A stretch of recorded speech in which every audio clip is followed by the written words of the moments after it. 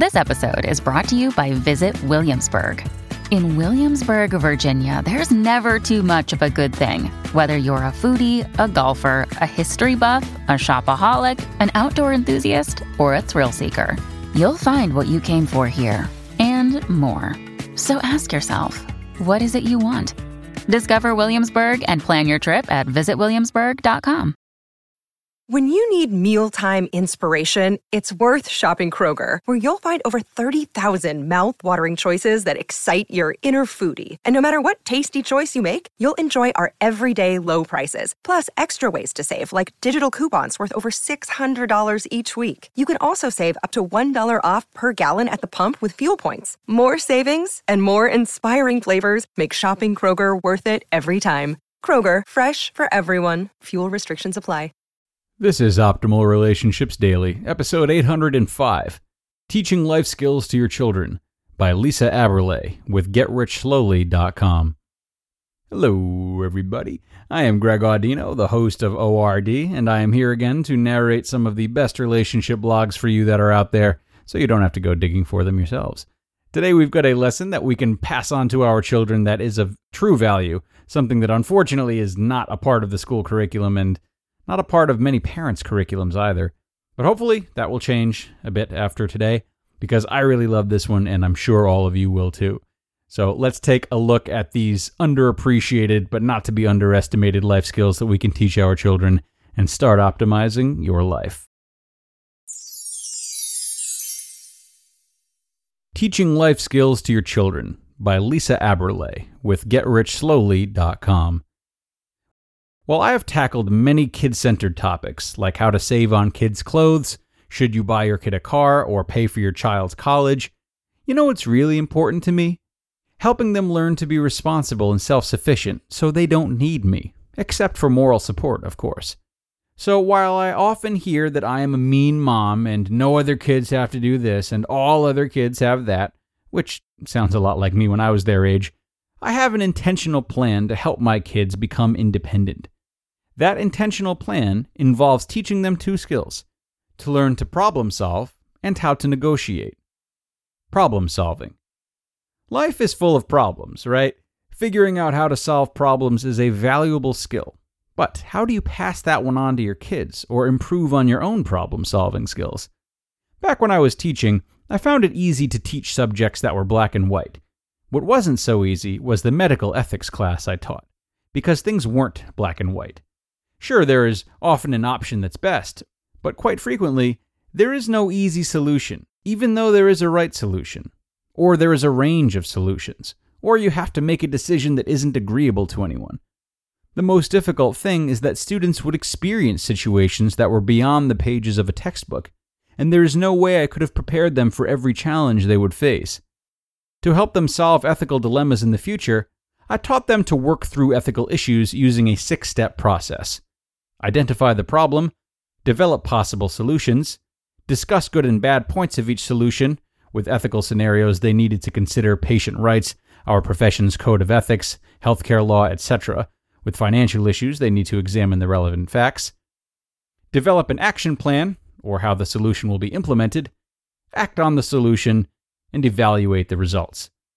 Real life is also full of challenging decisions, in which there may be several right solutions, but only one or two that would be the right one for right now. Or any solution would be extremely challenging. That's why I believe this process can also be used to teach our children, and ourselves, how to problem solve financial issues. Currently, my kids don't really have financial problems since they aren't managing much money yet. However, they do experience problems, so my husband and I are trying to help them learn problem-solving skills. That way, when they do have financial questions, they will have problem-solving skills to apply to their financial issues. So if they come to us with a problem or question, we try to lead them through a simplified version of the 6-step process. We ask them, what's wrong? What do you think should happen or should have happened? What should you do now? What will happen if you do that? I frequently get impatient because my kids have a difficult time coming up with possible solutions. I want that toy, so therefore I should get it. They require a lot of coaching to come up with a workable solution, but practice, while it may not make perfect, will definitely improve their skills. And the thing about developing these problem-solving skills when the stakes are, I don't want to wear those pants to school, is better than when we're talking about a few $1,000s of household budget deficit or something. So practice. Don't let your kids fear failure. Instead, talk about the ramifications of their decision and ask if there's a better solution. Ask open-ended questions and show that many times there is more than one way to do things. Most of all, give your child permission to make choices, even bad ones, as long as they remain safe, of course, and then let them suffer the consequences. And that's so hard. Another tool that I used frequently with my students, and now with my children, is that I share mistakes that I have made. No one is perfect, but we can learn from our mistakes, and others can too. And if my kids know that I have made mistakes and survived, I think they will be less likely to be paralyzed by the fear of making the wrong decision in the future. The biggest thing is that problem solving is not about memorizing scenarios or following a recipe. You have to think logically and creatively. Learning to negotiate. At first glance, my kids don't need any help learning how to negotiate. But I don't want to go to bed now. If I sleep in tomorrow, can I stay up later tonight? But learning how to negotiate is another great skill, one that I am not so good at, unfortunately. But in much the same way as problem solving, we're trying to teach our kids by asking them questions, giving them choices, and helping them see that negotiation is, at its core, a way to resolve conflict. And that's definitely a skill to keep through life.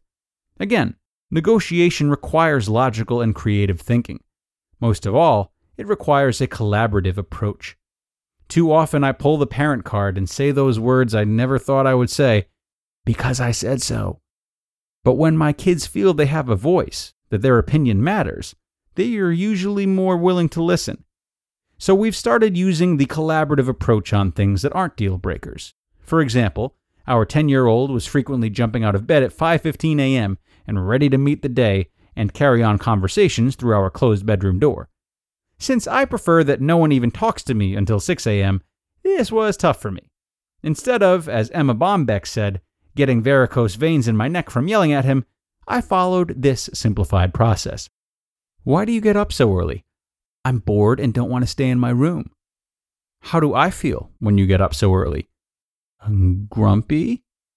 So, can you give me some ideas of how to make you happy and me happy? Let me come out of my bedroom at 5:30? That still feels too early to me. 6? That works. What will you do to not be bored? I can make sure I have some books and toys. It's a good idea. What happens if you come out earlier? I have to do extra chores. Oh, I like that. How about one extra chore for every 10 minutes you come out early? Okay. Even though I feel more like the winner, I didn't really compromise because he needs to be up at 6 anyway to get ready for the bus. Shh. He had to come up with options, and he was proud of himself. Obviously, this can be tailored to any age and any issue. Eventually, I hope I don't need to prompt my kids anymore.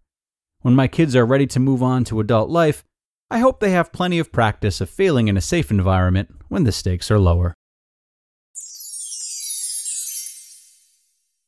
You just listened to the post titled, Teaching Life Skills to Your Children by Lisa Aberle with GetRichSlowly.com. What a post by Lisa today.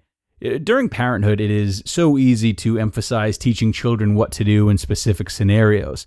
And of course, much of this is based on our own belief systems that we instinctually want to pass down. But the approach laid out here today is something that can and should complement that. Not replace it, but complement it. As Lisa mentioned, the process of problem solving is something kids can take with them throughout their lives, and something they can apply to problems far beyond the ones they will ever tackle with you, regardless of how old they are. By teaching them how to question in this mindful way, they are better set up to not only have good interactions with others, but maybe more importantly, to think for themselves and to be independent and form their own belief systems. The better they're able to rely on their own thinking patterns to come to personal discoveries, the more confident they will be in their choices, and the less likely they will be to follow others simply because it's easier, and the capacity for innovation will be forever at their fingertips. So that's a great note to end on this week. Thank you to Lisa.